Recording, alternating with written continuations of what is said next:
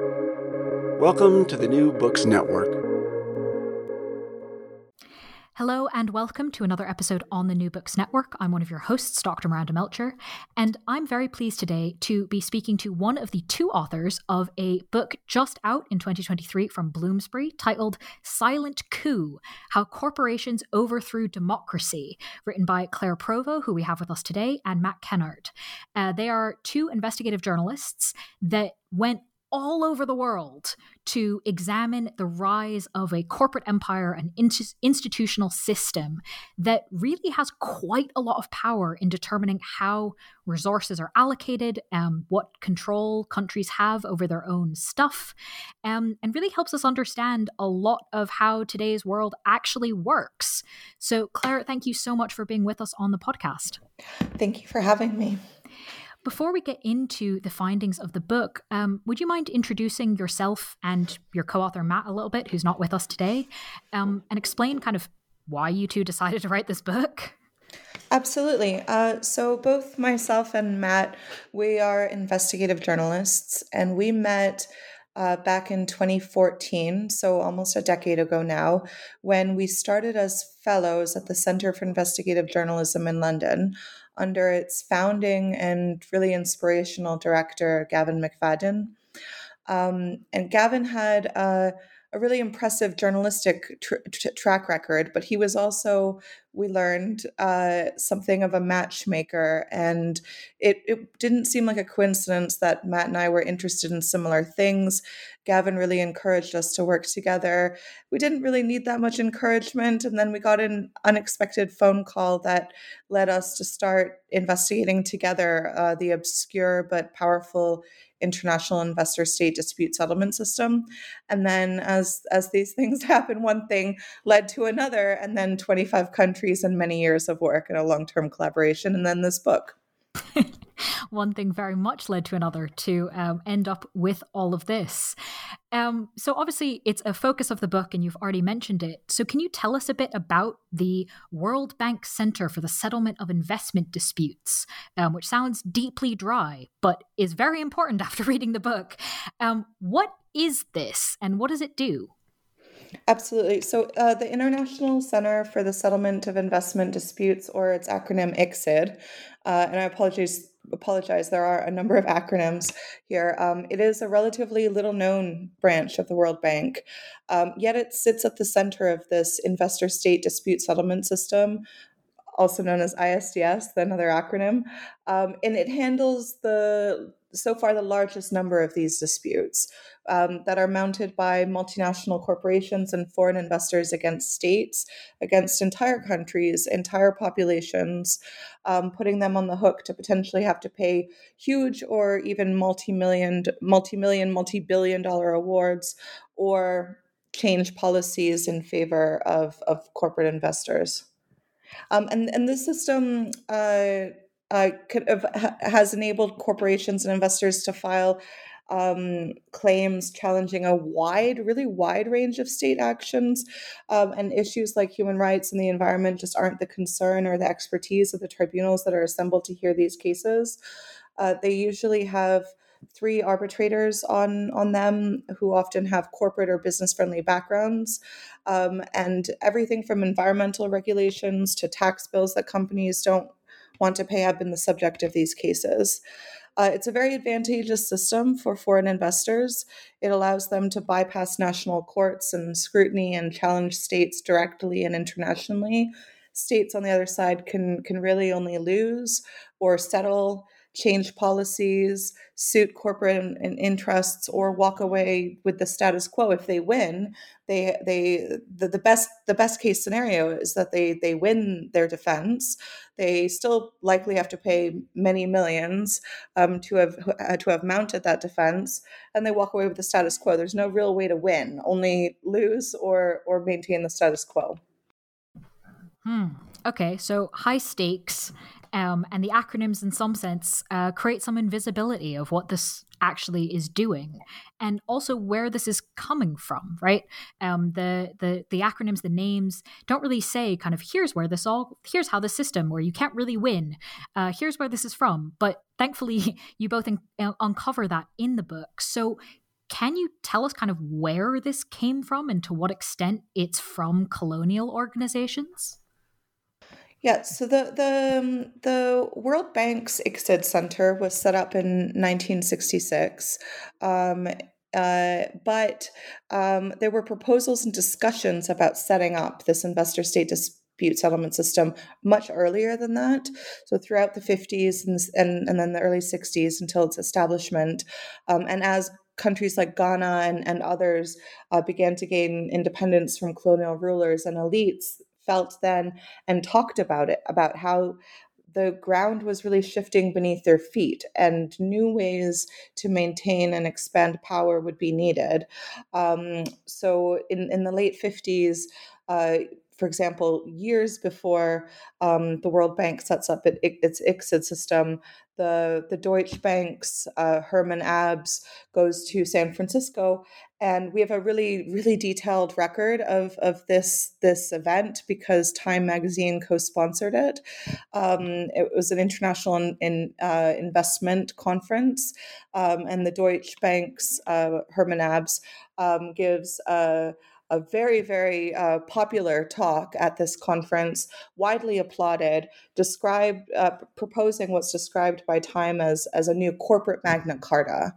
So we're talking extremely ambitious proposals about building a new justice system at an international level that would wrench power from states and from rebellious people that were rising up in this period of decolonization and thinking about different ways to structure economies, things they might want to nationalize, different ways to deal with how to build a more just society out of an extraordinarily unjust situation.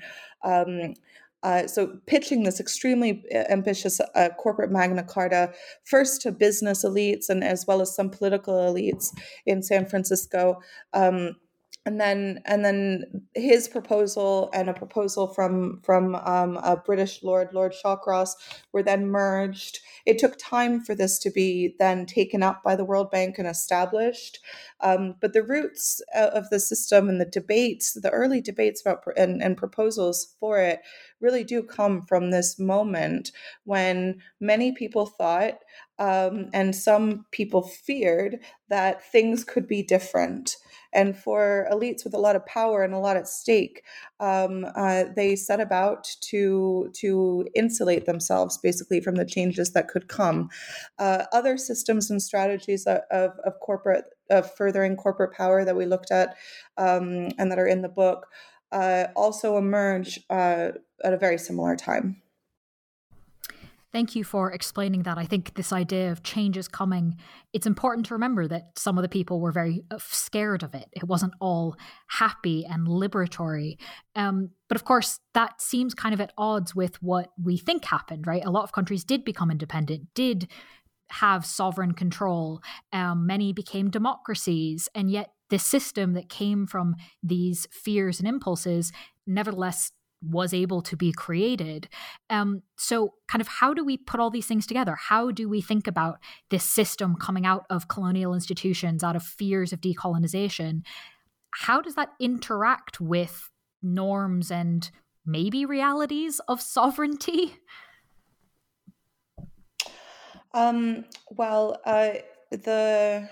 Our introduction to the system largely came through that unexpected phone call I mentioned that then sent us to El Salvador to look at a particular case and its impacts on the country. And that case was filed by a Canadian company that then was bought by an Australian-Canadian company. And it was challenging the state's refusal to give it a license to dig up gold.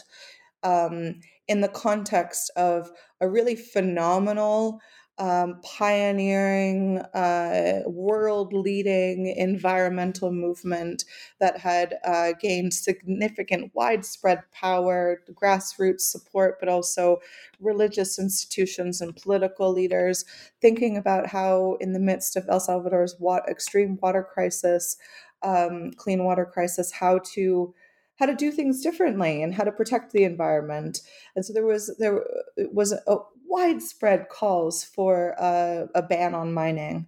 And in this context, this multinational company, because it has access to the system, sues the country for a vast amount of money, really threatening it with a very poor country with a very large bill if it went to basically if it went ahead and thought about not giving licenses for mining, um, uh, or demanding a license to dig. So using this system and using the ability to file a case while being very clear that its objective was to dig. So not that its objective was to necessarily get them the financial award in that case, but to change policy and change what the terms of what's possible in the country. And that case was denounced by local civil society, international civil society, as well as by Salvadoran politicians and the Salvadoran legal team as a major threat to the country's sovereignty by limiting its ability to make decisions about how to protect the environment, or threatening its ability to do that. And we saw similar things in other countries, like in South Africa and Germany, about how cases through the system were challenging, sometimes overruling democratically supported, democratically driven decisions and movements around the protection of the environment, the creation of more just and equal societies, dealing with legacies of historical injustices, for example, in South Africa. And the really shocking thing, I think, for us was the not just the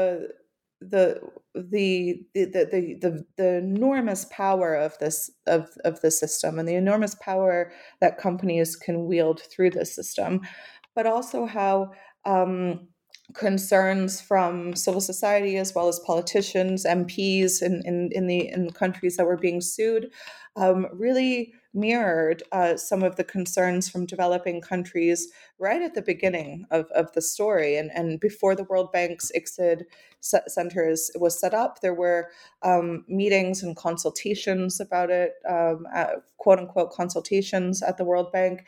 And there was a block of developing countries that were very, very vocal in their opposition to the idea from the beginning, warning that it would threaten their sovereignty, warning that it would undermine their ability to make changes moving forward, that it would freeze them into the status quo, that it would prioritize multinationals over local businesses.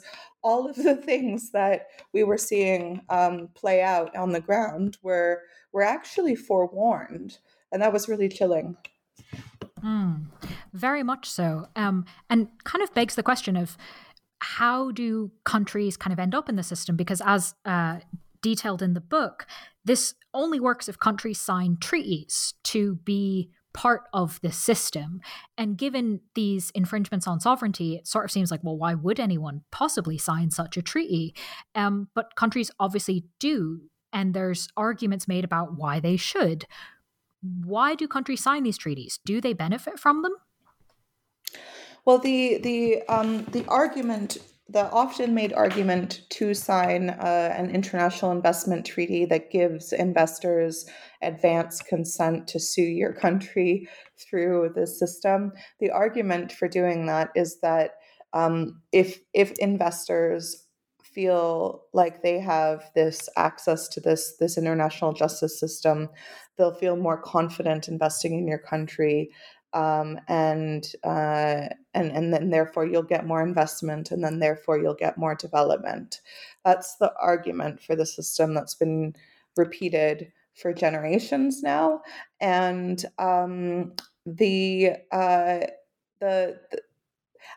it's an argument that's been repeated for generations, but both at the beginning and now, there's no solid evidence to back up those claims. There's no solid evidence that having these treaties with these provisions increases an investment. There's also no solid evidence that just increasing investment on its own, any kind of investment, is going to lead to broad-based, shared, equitable, sustainable development. And the South Africa, one of the countries that we did look at, is one of the countries that has been trying to extricate itself from the system. You can treaties can be canceled. Um, uh, Even if they're canceled, sometimes these provisions can remain in force for many years through what are called sunset clauses. But you still can cancel and try to get yourself out of the system.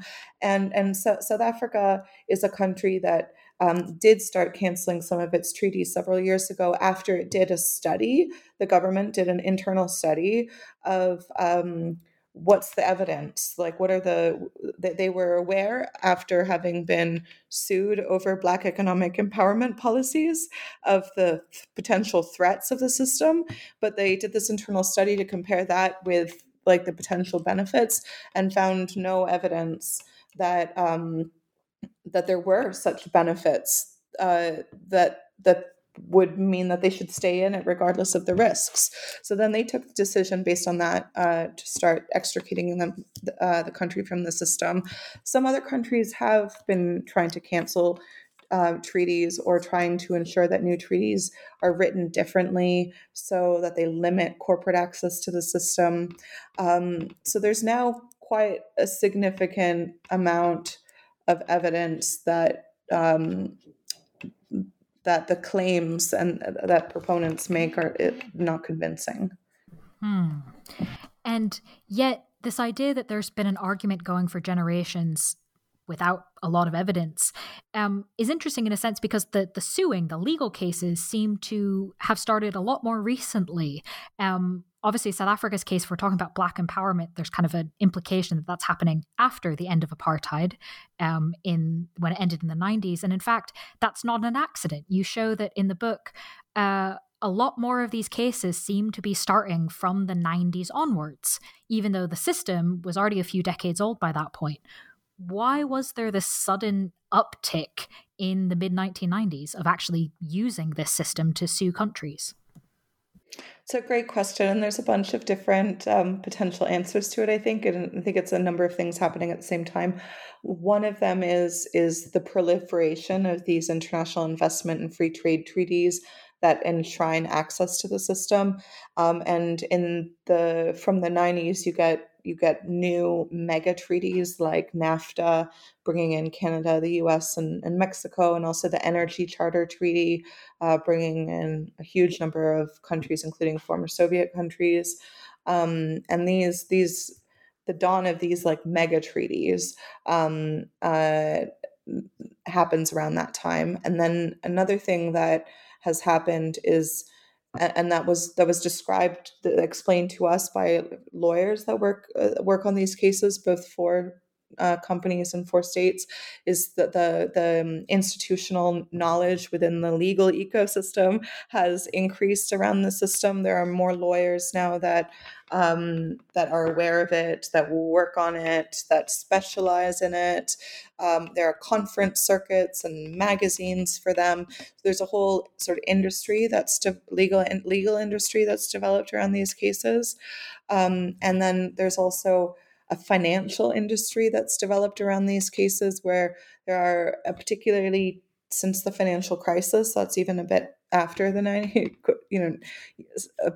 quite a while after the 90s, but after the 2008 financial crisis, there was an increase also in boutique financial firms investing in corporate cases through the system, seeing them as an asset class. So basically, paying the costs of mounting it in exchange for a cut of the award, making it even easier for companies to file cases. So the industry around the system has certainly expanded significantly, and in many ways appears to have driven the rise in cases. The fact that if you're a corporation and you have a dispute with the state, you have access to finance. You can file a case without it costing you any money. You also have law firms that are able to have the expertise in mounting these cases, but that are also regularly bombarding your legal team and your your executives with information about how you could use the system to your benefit. So law firms that work in the system for corporations do quite a lot of work advertising how it's beneficial because it's like less transparent than national courts, because certain issues are not going to be discussed, because you can get access to this finance, for all sorts of different reasons. So mounting these cases has also become a business in itself for lawyers and also for third-party financiers, which is part of the story. Thank you for explaining kind of how all the pieces come together. I think it makes a lot more sense than saying, well, it's all from this one reason, right? That's almost never the case. And so tracing it all out, as you've just done a bit there, and of course the book goes into lots of detail, is helpful for understanding kind of the different pieces of the system. And one of which I'd love to bring in that the book details quite a few examples of is an example. I think the phrase in the book is something like all of the world is watching a city in southern China, right? The idea of special economic zones, or SEZs, that started in Shenzhen. That, I have to admit, when you first started talking in the book about this legal dispute system, I was not thinking of special economic zones as being part of that, but they very much are. How do they fit into this system?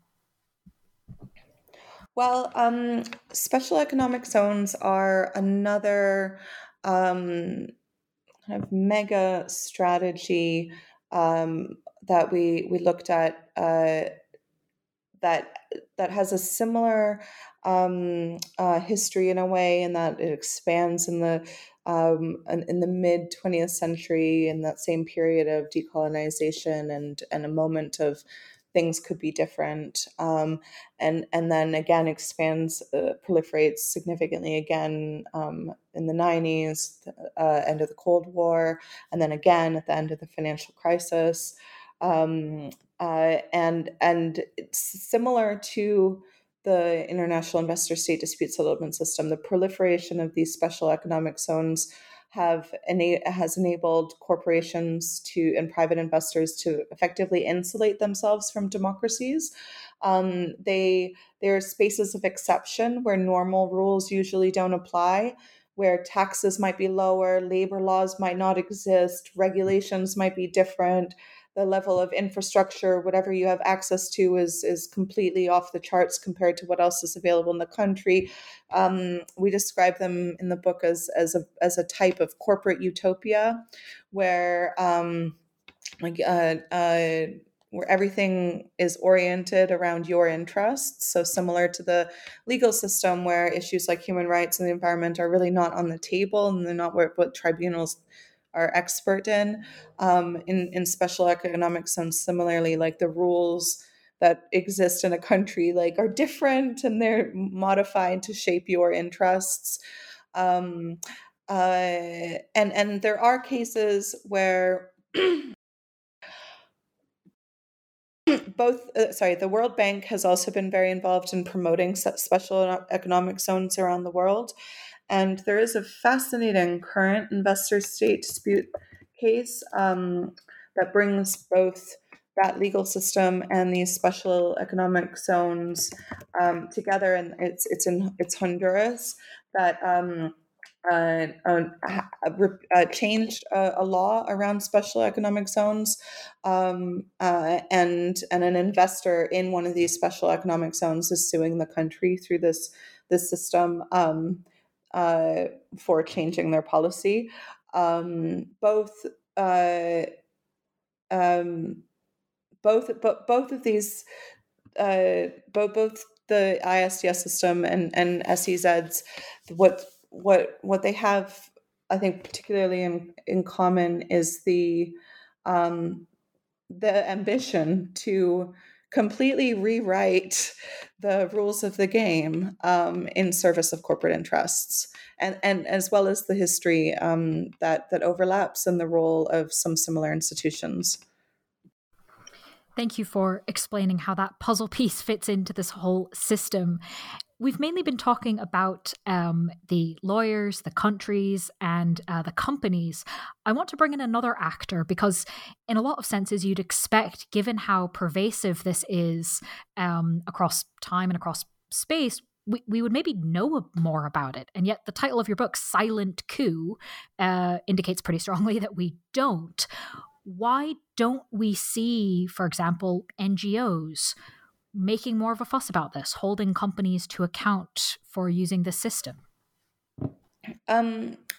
The one of the things that we sort of parallel trends that we trace in the book is the increasing proliferation of corporate and NGO tie-ups and partnerships, where increasingly the NGOs that you might expect to otherwise hold companies to account or challenge corporate power are also their partners in development, co-implementing projects, co-branding projects. And there's many reasons for those tie-ups, including budget pressures, cuts from government aid, but also a business-friendly ideology and a way of thinking about success being like fundraising based. And if you're an NGO that's thinking like primarily about measuring your success in that way, or significantly measuring your success in terms of how big you are and how much you're growing, how many high-profile partners you have, and without sufficient due diligence and a prioritization of your mission, we've seen a vast number of these kind of partnerships.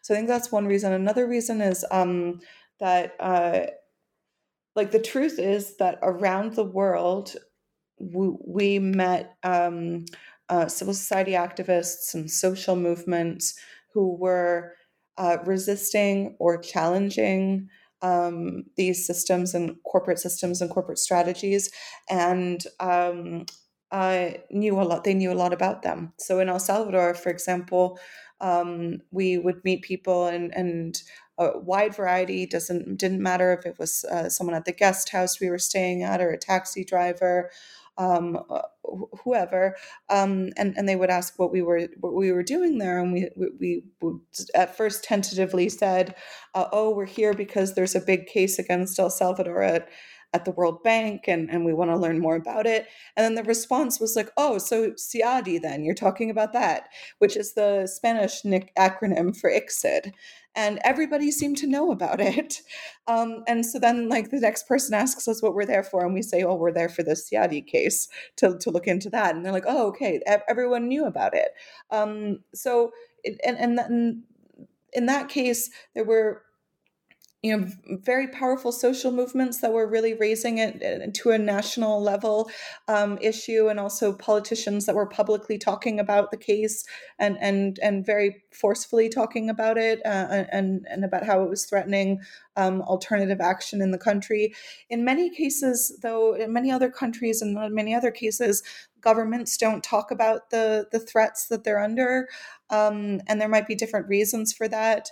They might be worried about publicizing it because they might be worried about other companies trying to sort of copy it and file claims as well. Sometimes they might not want to publicize it because they're in backroom negotiations with the company, trying to come up with some sort of compromise. That might not be good for democracy, those backroom negotiations, but that might be what's happening sometimes. There are hundreds of these cases that are going on right now. And there are thousands of special economic zones around the world. There are vast number of these corporate NGO tie-ups and other ways in which corporations are benefiting from and furthering their power through the international aid system. But there are people who know about this, but often their voices don't, and their perspectives and their knowledge don't make it their way to the mainstream awareness. In El Salvador, it was an exception, and that was where you had very powerful social movements raising the issue, but you also had a government that was publicly talking about it, and publicly being very clear about its position and how it was trying to defend itself in court.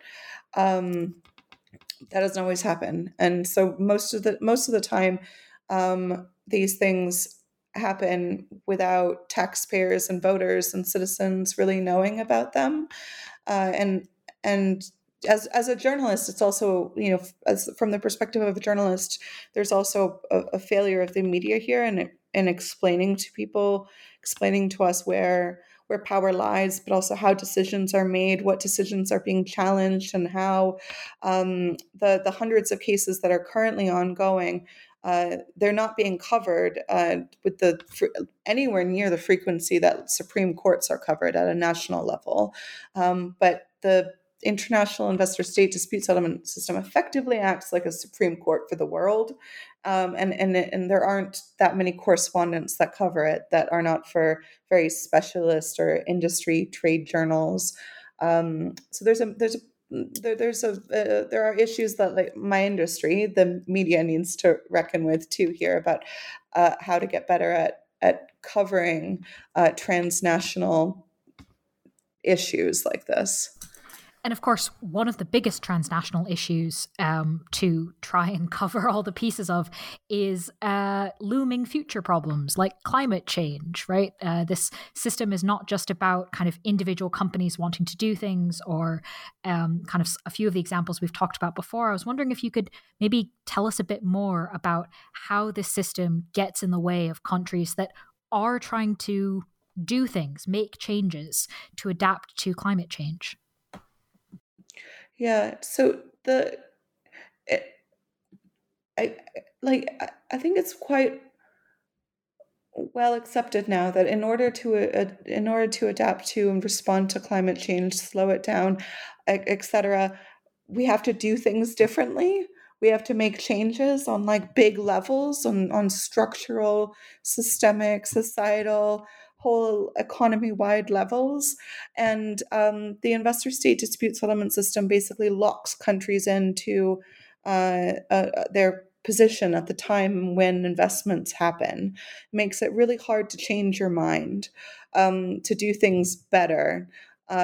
So South Africa, for example, that's not an environmental case, but it's a really clear case of not being able to change your mind, or being challenged for changing your mind after apartheid introduces Black economic empowerment laws. A group of Italian investors don't like them. They sue. As a result of that suit, they get an exemption to those Black economic empowerment laws. The case that we looked at in Germany was an environmental case that was Hamburg, as the result of widespread requests from citizens to do this. Hamburg tries to put on clear rules for a new coal-fired power plant in the city to ensure that it does not exceed EU limits on how much it's able to affect the local water resources, etc.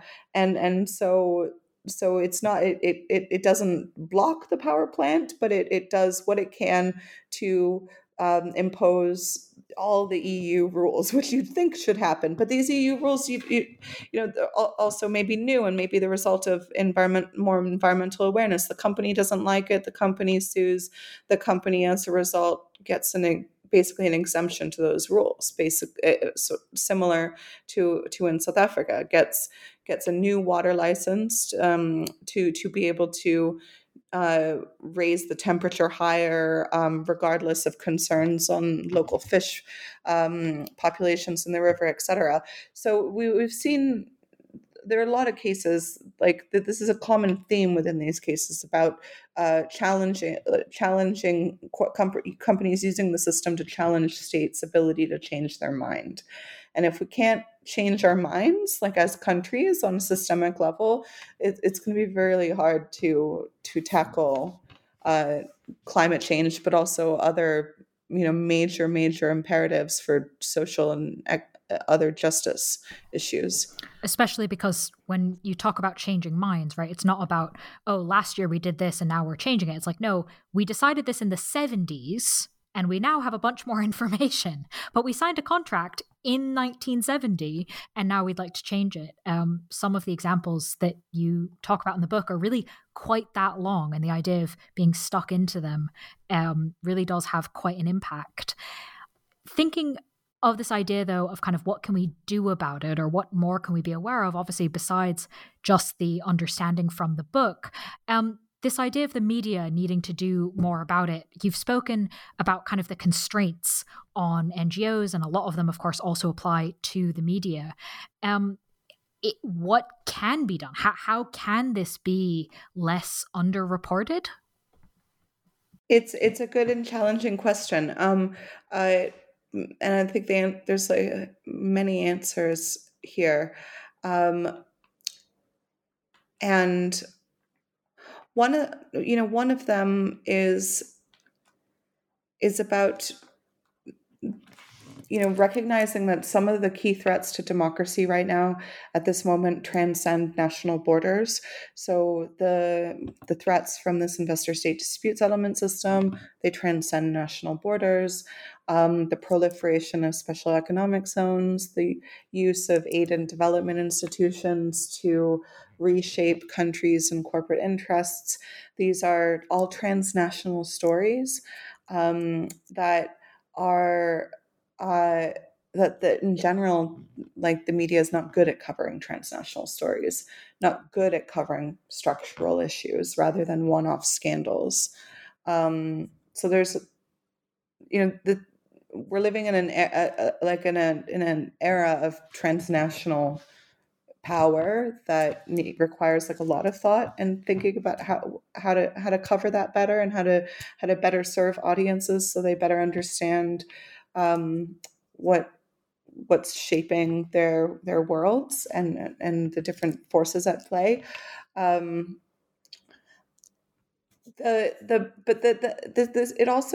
think there's similarly, this is also a big point though, like there's a bigger crisis in the media right now, where there's significant declining trust in public trust in the media, as well as in quote unquote democratic institutions. And I think that though these declines in trust do make sense in a way, like if democratic institutions don't have the power that we're told they do, because they don't,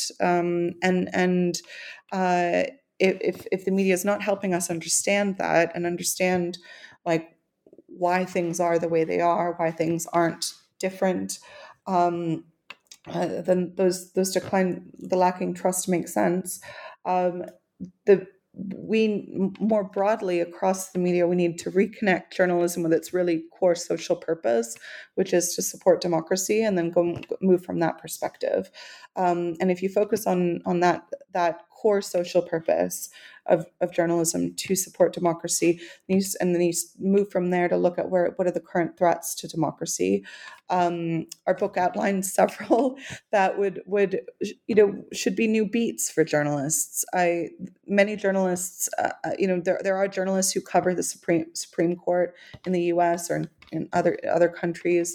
And there should be more regular coverage of these international investor-state disputes, and also recognition that even a case against Honduras, let's say you're not based in Honduras, but that case against Honduras still could have future effects on your country, because there's also a lot of learning and a sort of maybe not formal, but a version of precedent setting, and companies and law firms, they learn from other cases.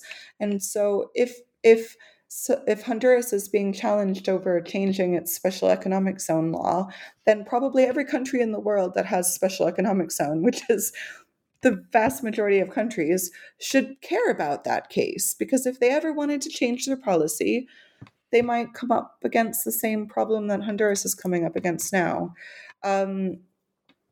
So those are big. That's a big answer, but that was a big question. Yeah, no, very fair. It's absolutely a big question, and needs some big answers. So I think that does a lot to help us start thinking about it, and really only leaves my final question, which is hopefully not as big as my previous question. This book, that is the result of so much work from the two of you, is now available. People can read it. Is there anything you might be working on now or next, whether or not it's on this topic, whether or not it's a book, that you'd like our audience to be aware of? Yeah, I'm doing more work on international aid, and I've recently done a couple of research projects, some of which have been released, some of which are still forthcoming, looking at the international aid system and how it's also been used by far-right, religious right organizations to raise resources and at the same time raise resources from donors that in theory commit to supporting human rights at the same time as they engage in anti-human rights activities, as well as international aid supporting wars on drugs, undermining public health and rights goals. And that these projects have been very interesting because of seeing how, to some extent, some other anti-democratic actors, including far-right religious right actors, have been able to use and benefit from the aid and development system in ways that parallel sometimes parallel how corporations have been able to use these systems. Yes, so I could, and then Matt is doing a lot of work also on related to the book, but also more broadly on foreign policy and British foreign policy around the world, which is also another area of significant public interest and concern that isn't necessarily isn't really rigorously covered otherwise in the media. Wonderful. And if people are interested in that very cool sounding range of projects, where can they find you both? On Twitter, let's say. All right, Twitter it is. Anyone who's listening, Claire has obviously shared us a whole bunch of fascinating things from the book, the full title of which, again, is Silent Coup, How Corporations Overthrew Democracy, just out from Bloomsbury. Claire, thank you so much for sharing your time and expertise with us. Thank you so much for having me.